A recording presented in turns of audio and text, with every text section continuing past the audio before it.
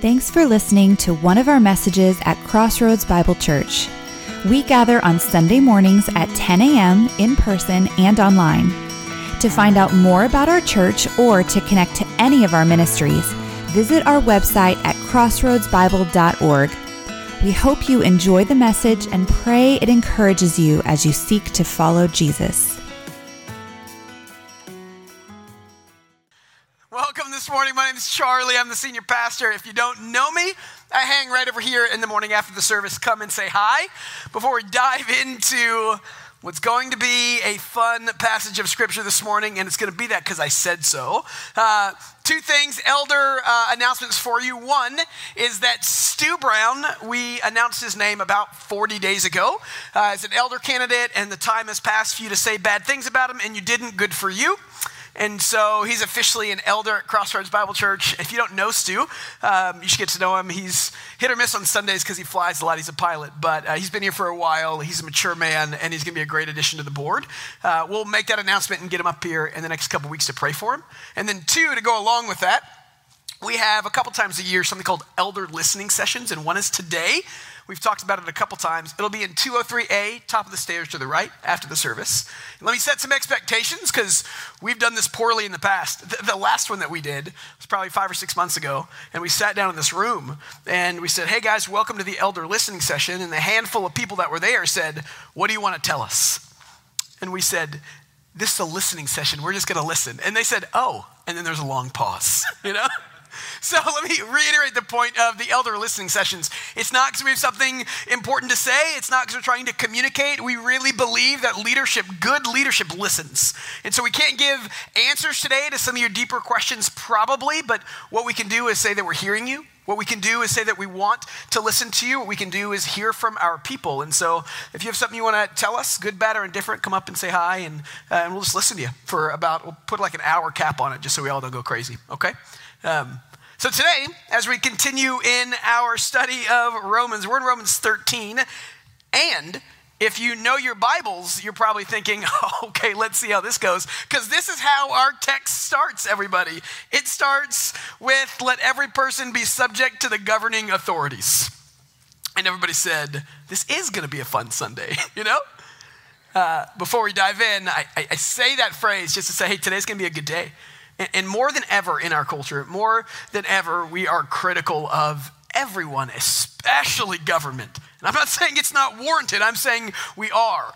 And so at CBC, before we open the scripture each and every Sunday, we have this phrase that we like to tell ourselves, that we come here this morning knowing full well that the goal of the scripture today is to convict, not to critique. We say the move of the Spirit is inward to conviction, not outward to critique. And today when we talk about government, it's never been more true. The Holy Spirit's going to convict us this morning because we are not perfect. The Holy Spirit's going to speak to us this morning because we need to grow in our Christ-likeness. And so before we put a magnifying glass on the things that we don't like in the world, might we look in the mirror first? So today we're going to start just by praying that the Holy Spirit convicts us as we talk about how we interact with government and what that means and what that looks like and maybe God's ideal for it. So let me lead us in a prayer, and I'll ask that you pray to yourself if you're comfortable.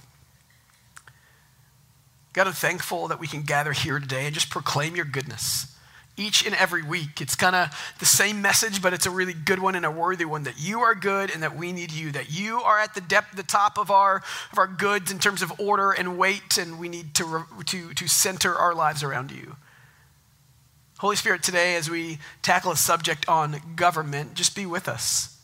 Holy Spirit, I pray for inward conviction today before outward critique. Might we be a church that literally believes and buys into the idea of the gospel, which is the restoration and reconciliation of all things, even our government. If you're comfortable, I'd ask you to just take a couple of seconds and say a prayer and ask that the Holy Spirit this morning might speak to your spirit.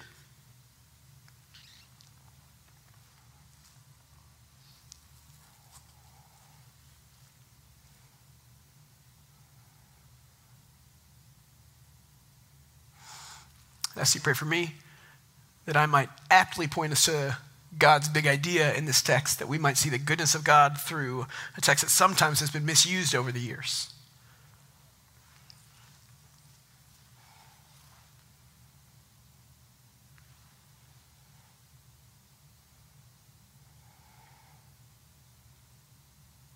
Holy Spirit, go before us this morning.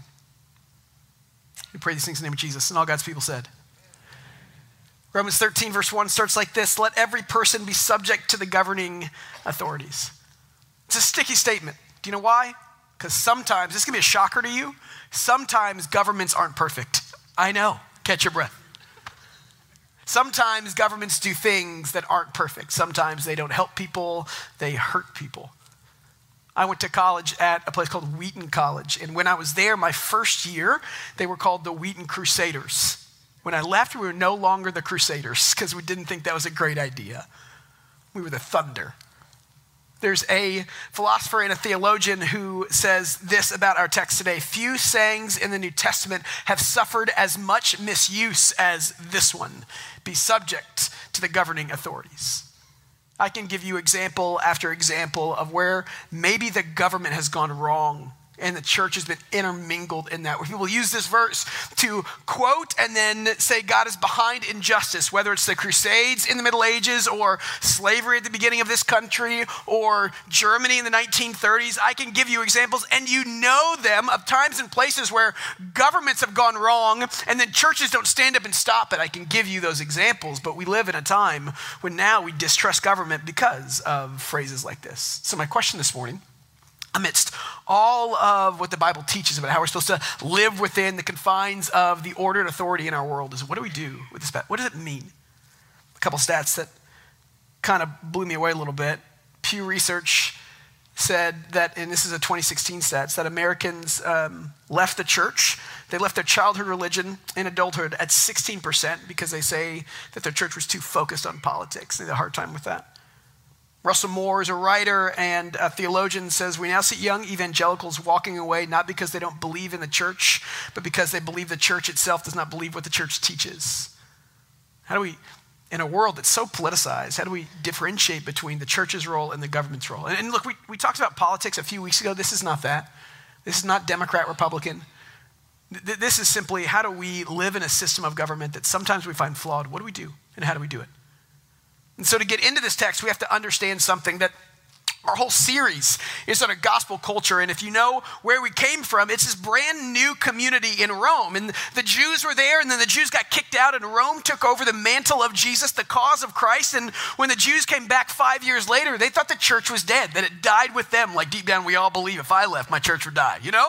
And they came back to find their church flourishing. It just looked a little different. And so you have this tension, you have outright fighting between the Jewish Christians and the Roman Christians. And Paul writes this letter to say, guys, get along, Jesus is bigger.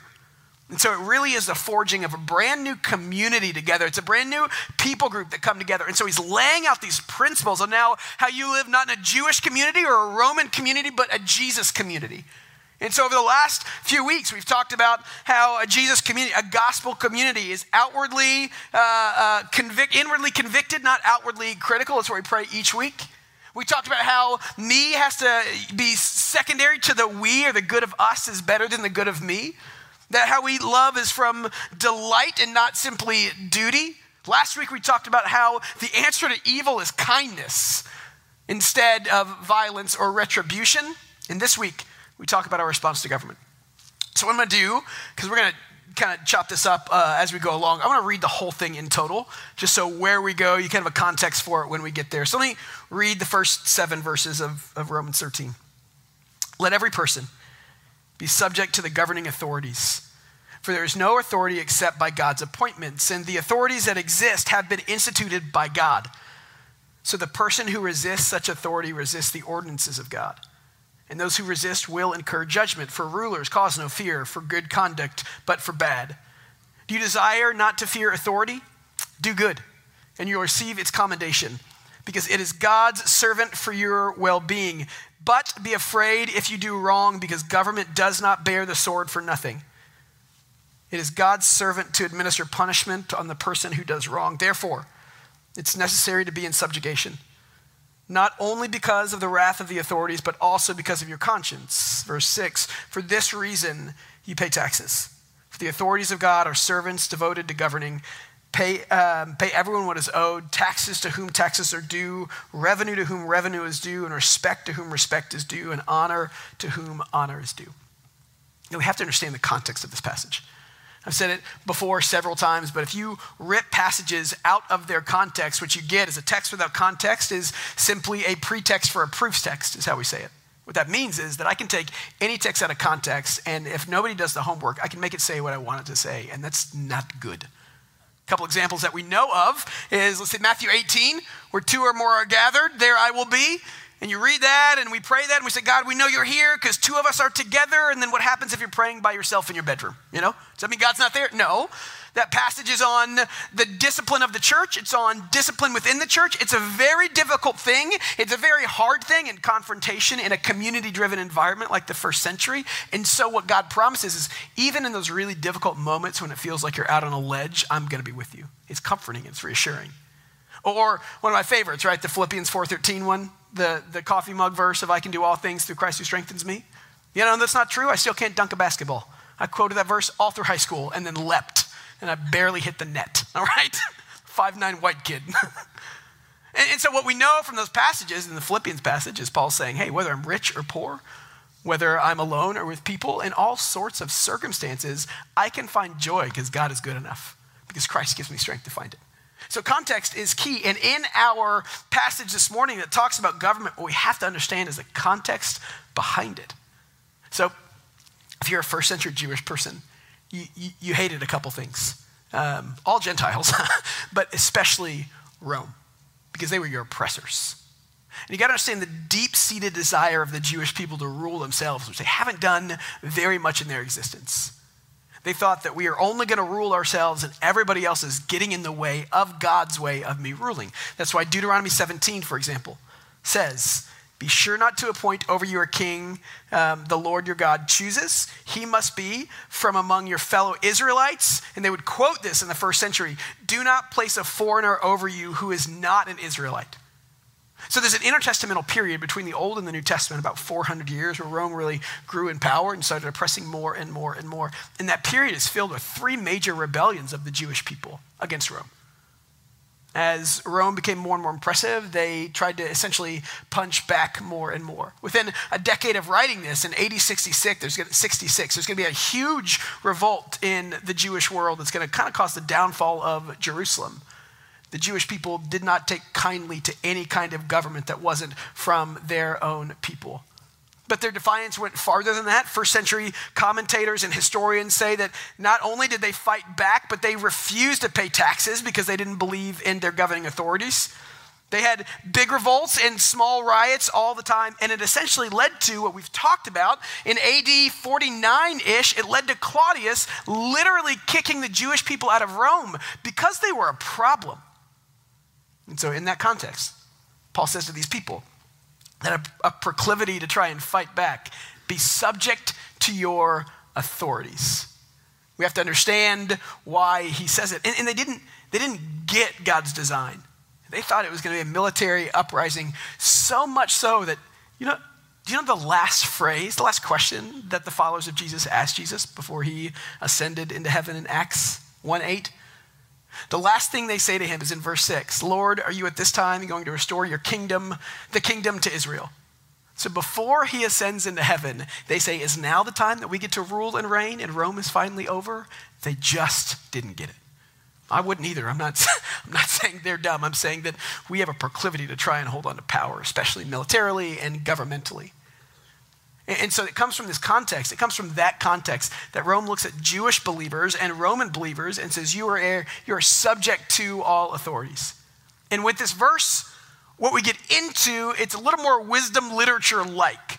So wisdom literature, Proverbs and Psalms and such, wisdom literature stated principles over promises. Like if the world that's supposed to operate this way does, this is how it's going to look. So for example, Proverbs 22:6. You've probably heard this one. Train up a child in the way he should go. Even when he's old, he will not depart from it. Now, if you got grown kids that don't follow Jesus, you're like, I did that and it doesn't seem to work out very well. Is God not good? No, what that means there, it's a Proverbs, it's a wisdom verse. He's saying, hey, this is a principle, not a promise. If you raise your kids in the ways of God, hopefully it grows their affection towards God. If you don't, then they probably have zero chance of finding affection in God. And we did a whole sermon on that a few weeks ago. To that, I just say, if you're in that middle place where your kids have ran away from God, wait and pray. And so I think this verse, more than the others in our section, is more wisdom lit like, which means when it talks about the government as being intrinsically good and every hair in the back of your head stands up and says, yeah, not this one, Rome wasn't either. And he's saying this is an ideal principle that I want the church to believe in and to live into, and we're going to talk about why. And what we're going to do is break up this passage and talk through, okay, what are 3 things that we shouldn't see from this passage of ideal that God's painting about government and people? What are 3 things that maybe we've pulled from this passage that I don't think are worth being pulled from it? And then what are 3 things that we can pull from this passage that are worth pressing into? So the first one, let every person be subject to the governing authorities. You know what that doesn't mean? Follow blindly whatever the government says. And all the Texans said, no kidding, Charlie. I mean, this is not a problem we have. But just know first and foremost, and it kind of goes without saying, but you still need to say it, that God would never ask you to violate his character or his goodness because the government says so. That's not the ideal design. And we have example after example of that in the New Testament, in the Old Testament too. When Pharaoh said to the Hebrews to kill all the kids, they said no. When the book of Daniel was Shadrach, Meshach, and Abednego, they got thrown into the fire. When Daniel was said not to pray, he disobeyed it. In a couple chapters in Acts, what you see is Peter get put in prison because he's preaching the gospel, and then God breaks him out, and then they try to find him. They said, where has this inmate escaped to? The same place he got arrested to preach the gospel.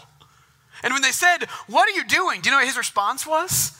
In Acts 5, we must obey God rather than people. The first thing we know when we come to this passage, and we necessarily don't live in this time anymore, but it's why this verse has been misused so often in our past, is governments will say, you have to listen to me. That's how God designed it. And we can say, maybe, if you're in line with God. Now, I think those times when the government goes against God are more few and far between than we believe they are, because we don't like to submit to authority. That's the next point. That's a point upcoming. But I think we have to begin with this idea that, look, God's goodness is greater than any government. And when governments don't align with God's goodness, guess which one we choose? We choose God, always and over again. 2, I don't think it means that God is responsible or approving of all authorities, if you continue on to the verse. For there is no authority except by God's appointment, and the authorities that exist have been instituted by God. That, to me, is the hardest part of this. I think of oppressive, not ours, I think of oppressive governments. And I read that verse and it says, no authority except by God's appointment. How did God put that guy there to kill people? How does God keep that guy in power, or that person in power? What does God do with completely unjust systems of government that oppress people and kill people for their own gain, not their people's good? And to understand what Paul is saying, again, it's an ideal. It's not necessarily the everyday. What he's saying, essentially, in that moment is that God is still sovereign, and you need to know that. So let's talk about the sovereignty of God. Because we live in this space, in this world, where God doesn't make every decision. You know that. If you believe God made every decision, you'd be way more Pentecostal than to add another church. We do not believe God makes every decision for you. He gives us the freedom and the beauty of choice. As one philosopher would talk about, he gives us the decency of causality, meaning he allows you to choose things that shape and form your world and mine. It's also a requirement of what true love actually is. And so what we have to do as Christians is say, what does this mean when it says that all authority there by God's appointment? It means that God allows them to reign and rule, but he's not responsible for their reign and rule. We choose people. We have broken systems. God is never at fault for bad choices by people. He wishes they wouldn't do it. Now, what it does mean is that in the middle of that, he's still in control. Jesus talks about it when he's arrested by Pilate. Then Jesus looks at Pilate and says, the only authority you have is because my Father in heaven lets you have authority. He's like, resets Pilate's perspective in that moment, you know? It's kind of like when I took driver's ed in high school back in the day. I don't know if kids still do that anymore. I took driver's ed like in person. And so I remember one of the first times I did my driving lesson, it was in some kind of Chevy Impala situation. And the guy was sitting on this side and I was sitting on this side. And I'm pretty arrogant at that point in my life. And so I was like, I got this. You just like lay down in the back, you know? And I remember the first turn I took was at a green light, I think it was, and I didn't see somebody coming, and I was making a left-hand turn, and there's a car coming towards us. And I didn't realize that this dude on my right had the power to stop the car whenever he wanted to. He had some pedals down there, you know? And so I press on the gas, and he presses on the brakes, and we don't move anymore. And I thought, that's a good thing. And it stuck in my mind, because I thought, man, maybe I have something to learn. The sovereignty of God. is not the ability of God to inform or decide every single decision. It's the power of God to break in when and how he seems fit and needs to. He's always in control, whether or not we make decisions that do control our day-to-day. It's God's ability to press on that brake while we think we're driving and say, no. In the end, I'm still in control. So when it talks about all authority being given to God for all the appointments of authority in government, what he's saying is that there's never a governmental authority that is outside of my purview or control. Doesn't mean it's good, and it doesn't mean God likes it or approves of it or did it on purpose. It means that God's still in control of it. Third thing, and this is kind of a niche one, but I've heard it used before, and so I want to tackle it. I don't think that this passage is necessarily a one-and-done argument for capital punishment. I don't have a problem if you believe in capital punishment, but I just don't think that this passage gets you there, because people are going to point to the verse, a couple verses down, 4, 5, 6. But if you do wrong, be in fear, for it does not bear the sword in vain, the governments don't. It is God's servant to administer retribution to the wrongdoer. And what most people talk about there when they talk about capital punishment is this Roman principle called jus gladi. And jus gladi is the idea that Rome could kill anyone they wanted whenever they wanted. That's why, and the symbol of this was the sword. And so it's kind of like them saying, hey, they get the power and ability to kill people at will because they're Rome. But the problem with that is that's not what Paul translates here. I think that more what he's saying is that government can and will dole out punishment if you rebel against it. It's kind of like that principle in Proverbs, spare the rod and spoil the child. That doesn't mean you have to beat your kid with a rod. If you choose to, we should talk. But that means that you have the right and you need to discipline in ways that make sense, that lead towards good behavior. You understand the context of this passage. You gotta understand that when Paul wrote this, his people that were rebelling, it didn't go well because there was no such thing as a peaceful protest in Rome. Paul himself had been beaten with rods. He talks about in Corinthians, he'd been beaten with rods 3 different times to the point where some people even died by the Roman government. And so when he says phrases like it's God's servant to administer retribution to the wrongdoer, 1, it's ideal, and then 2, at the same time, I think he cares for his people and he doesn't want them to get hurt any more than they have to. Because in our culture, you can have peaceful protests. Rome didn't value grace. Rome didn't value freedom of speech. Rome didn't value meekness. They valued power. And at any given moment, they wanted to show you how powerful they were. That's why they implemented crucifixion, to show you how vicious and powerful they were in spite of anything you think you are. And so I think this passage, he's saying, don't do this, because if you do, this authority that might not be good can take it out on you. And he cared for them. But more than that, what I think is profound about this passage is he's trying to care for his people in the middle of a broken government that he wishes was ultimately good. So 3 things we don't see. We don't see blind followingness from this passage. I don't think we can lay the blame of responsibility for bad governments on God. And that's not how sovereignty works in a world in which he gives us choice. And then 3 is, I think this gives governments the right to, punish evil, but I don't think it's a full stop argument for capital punishment. You have to go a couple other places to get there. Again, we're not closing that conversation, just telling you my viewpoint. But it does give us 3 things to do.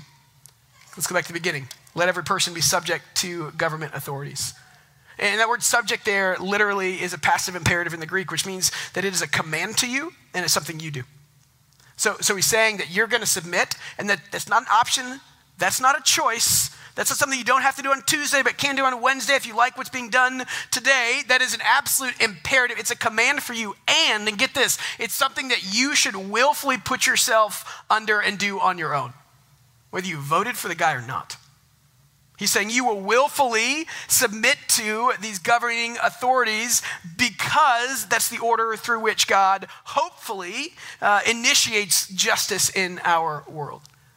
And again, if you remember the context, Paul came from a far more oppressive government. Rome was far more oppressive than anything we've experienced in our lifetime. And if he can sit there and look at his people who are about to be beat for their faith, submit to your governing authorities, then we have no excuse not to. I will say 2 things. 1 is that submission is not silence. It's that quoted verse the quote that I like it on, the only thing necessary for triumph of evil is for good men to do nothing.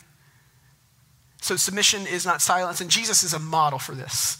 Whether it's in the temple, whether it's talking to lepers, or whether it's healing people on the Sabbath, Jesus is a model for standing up for the oppressed and the marginalized in a way that didn't usurp the power of the government, but also said this is not okay and we need and want better. I feel blessed that we're from a place in this country where we can do that often. 2 is that submission is also not worship. In our current political landscape, we need to not worship our politicians.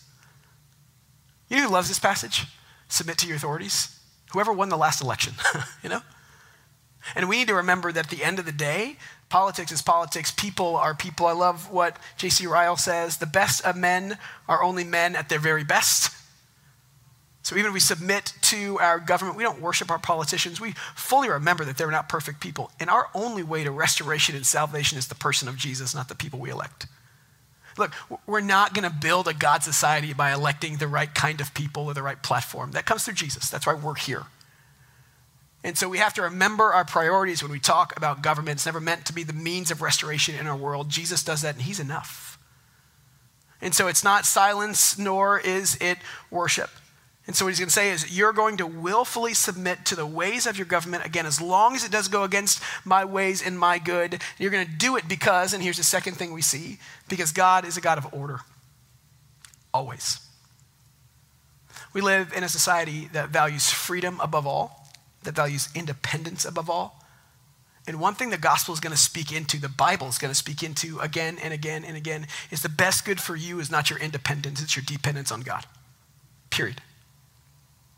Our best good as a people is not our independence as Crossroads Bible Church, but our dependence on the ways and rhythms of God, because God is an ordered God. When he created creation, he did it in an order that allowed us to be a part of that order, so then we could kick down that order to the rest of creation. That's what he meant when he said, you're going to reign and rule the fish and the birds and the cows of the field. You're going to reign and rule so that people might see my goodness. Order is better than disorder. All day long, because that's how God created the world to work. The question we need to ask is, do we love order or do we hate it? Who are we submitting to? And if you can't find and fill in that answer, then we have a problem worshiping self. Order is better than disorder, because that's how God designed it, because we need our lives ordered, because chaos is not a friend of growth. Soccer update, everybody. There's like a gentle, like, oh no. Yesterday we played a game. The other team played a game. My team was there. And I walked up to the field. This is the first time that I'm beginning to believe that maybe our team's problems isn't really our team, but maybe they need another coach. I walked up to the field, and the other team, I get there. Our game was at 10. So I get there like 9:55, and I'm rolling up to the field, and the other team was already there, and they were running. These are 4-year-old girls. They were running drills. The coach had a whistle, and when he blew it, they did things with soccer balls. And he blew the whistle and said, girls, line up, and they all ran over and lined up and did drills. Meanwhile, if you look on my half the field, I'm over there saying, please stop hanging on the goalpost. Did you bring a soccer ball today? Right? My wife even commented afterwards, like, it was very different. I knew we didn't stand much of a chance, and we did not. My point is simply, man, it was just a stark contrast for me on order is different than disorder. We flourish under order. If you have small kids, they need constraint in order. God designed us that way so that we would never run too far from his goodness. And so when he talks about submitting, it's this principle that's even bigger than just a government. It's a principle that we are called to be a people of order. And we submit to things in this world because ultimately the Ten Commandments talk about it. It's how we submit to God. And let me just interject real quick. You know what doesn't have to happen for you to submit? The thing that you're submitting to does not have to be perfect. Sometimes we think, well, it's not perfect, so I don't need to submit. That's not in the scriptures. The scriptures say submit to your parents, and your parents weren't perfect. I say to my kids all the time, I'm not perfect, but you're going to listen, and then they don't, and then I got to figure out what to do. But it's just this idea that we as a people sometimes think, well, if the thing I'm submitting to isn't perfect, then I don't have to submit, and that's just not true. So just because our government sometimes is broken doesn't give us license to not submit to a broken government, because you know what that means? That means you, for some reason, don't believe that you're broken too. And let me tell you something. Yes, you are welcome to church, everybody. That is why we're here. So we submit because God's way is submission. God is a God of order. but also because that fundamentally we know that we need order in our life and in our world. It's a good thing. So in the section on wrath that it talks about the sword, the bad part was that, again, I don't think it meant that governments have the right or license or liberty just to kill anybody, but at the same time, I think it's a good message for them to hear. This is a first century world where they had no control. In about 10 years, some really awful, awful persecution is going to happen to them. Awful. The second worst in the first 300 years. They're going to lose family and friends. The emperor in Rome, starting about with Nero and then it continued on, didn't only say that I'm your ruler and leader, they also said I'm your God. So Christians got in trouble by saying, no, we have one God and it's not you. And in the middle of that landscape, people needed to be reminded that God was still in charge and he was still good. They needed to be reminded that no matter what else happened in the world and how bad it looks, that the truth wasn't that God was absent, but he was ever more present. And what happens is when we remind ourselves of that order, we remember that God's still at the top of it, that our world has not flown into chaos or disorder or anarchy. No matter how bad our country gets, and I don't think it's that bad, I'm not an alarmist, but it needs some work. No matter how bad our government gets, I need to remember that God's order is still where he's at the top. That God is still, Jesus is still on the throne, and he still reigns and rules. It goes with the idea of his sovereignty. In an especially bleak time in the first century Christian world, by submitting to order, they remembered that God is the one in charge of all order.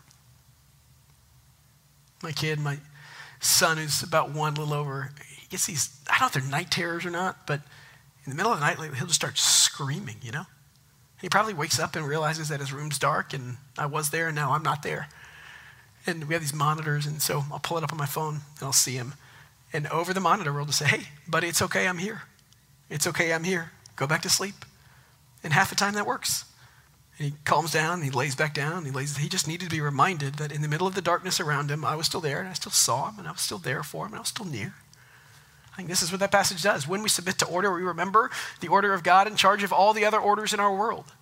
That's what we're proclaiming every single time. When we submit to things we even disagree with that aren't evil, is that ultimately why we do it, God's in control, and he's worthy of following. So we see that we do need to submit. We see that when we submit, it's the way that God ordered our world and our lives. And then finally, I think that we submit by seeing the government as a means for good. And some of you are saying, what are you talking about? I wonder if we think the government is a means for good. You can look at any study. We've quoted them a few times, but the biggest, most popular one is Pew Research. They did a study every year on the state of our trust in government, and they basically said that 24% of Americans think the government's worth anything good. Does anything good or will do anything good. We just don't believe it. So in our passage it says, do you desire to fear authority, to do good? You'll receive its commendation because it's God's servant for your well-being. And what Paul does is he paints this picture that ultimately, in an ideal world, in a proverbial wisdom-lit kind of sense, that the government would live out the ways and rhythms of God in the world as they order their lives around God, and the things underneath it are ordered around the things of God because they follow people that are ordered by God. What's intriguing to me about this passage, which kind of is a gut punch to me, is it talks about, the way it talks about government officials is a little different than how we do. And again, keep in mind, the Roman officials were not good government officials to Christians. He says this in verse 4, for he is, the government officials, God's servant to you, to do you good. He goes on to say, he is God's servant, an agent of wrath to bring punishment. That word servant in the first one in verse 4 is the word where we get the word deacon from. So essentially calling them deacons. He goes on to say in verse 6 that the authorities are God's servants, and the word he uses there is a different one in the Greek, but it's only used to refer to church officers in the first century in Pauline literature. Douglas Moo, probably the foremost theologian on Romans, says Paul could not more strongly have shown that civic leaders are in fact serving God's own purposes. If that's how Paul talks about civic leaders and governmental authorities, here's my question. How do I? Is it in line with how God says to talk about government? Or is it not? He's painting this picture. The government can be something more and towards an ideal. And there's two tensions here. Don't get me wrong, and we'll go through this pretty quickly. There's the Revelation 13 tension, which is Revelation 13 is when it talks about government being used for only evil things, and there's some rebellion happening at the end times. We're caught in the middle. This ideal that Paul is painting and this one day thing that will happen when government is only evil all the time. We don't live there yet. So we live in the middle of that tension, knowing this is what we're trying to call people into. When Paul wrote this, he probably knew that the Roman governmental authorities would actually read it. I guarantee you they read it. So in one sense, I think he's trying to call them into something better. It's like at the end of the night when I put the kids to bed. We read books not about kids that disobey their parents, no matter how their day went. We read books about kind, happy, caring kids that give lots of hug and pick up after themselves, you know? We call them in to something greater. I think that's what Paul is doing here. I think another tension that we find here is he's saying that the government is God's means of wrath on injustice in the world. Bigger conversation, but last week we talked about how we don't individually carry out wrath against injustice because that's not how God dealt with evil. But he's saying my means for that is hopefully doled out through the authorities above you. So like in our context, it's courts and lawmakers and lawyers. Like ideally, they take care of the people that need to be taken care of. It's important to understand that he paints this picture that government is God's means for good. And I think we need to remember that in how we talk about it, how we think about it, how God talks about it. And the last thing he ends by saying, for this reason, also pay taxes. For the authorities are God's servants devoted to governing. Pay everyone what is owed, taxes to whom taxes are due, revenue to whom revenue is due, and respect to whom respect is due, honor to whom honor is due. I think finally we see that we submit because we see it as our act of reconciliation in a world that needs to be reconciled. So in a hard first century world with a very different and much more difficult government, Paul ends by saying, do the little things today that your government asks you to do, that your government calls for you to do. And that's really important. Going back to context, that's really important because the Jews were known for two things. One is they revolted a lot, so much so it got them kicked out in the first place. And two, they were also known for disengagement in the world around them because they really thought Jesus was coming back and they had no need for the world or other people. One 3rd century historian says this. He says that under the pagan Roman Empire, Christians were not executed for inflammatory teaching or behavior, but for presumed antisocial tendencies. So what Paul's calling them to do in a culture of people trying to escape, he's saying, hey, no, the way of Jesus is not escaping, it's engaging. One theologian said about this in Paul's claim, he's calling them, it's a pragmatic appeal for loyal conduct to avoid a fresh edict. You know, when you talk about our relationship affiliation with the government, historically the church has stood in one of 4 positions. There's something called Erastianism, which is basically that the state controls the whole church. There's a theocracy, which is the church controls the state. There's something called Constantarianism, which is essentially that the government's the government, they work really closely in hand so they both might flourish and come to power. And then there's this idea of partnership, which is where I think Paul lands. The church and state recognizing and encouraging each other's distinct God-given responsibilities in a spirit of constructive collaboration. I think this is what Paul is calling us to do. So the gospel culture is different than the culture around us.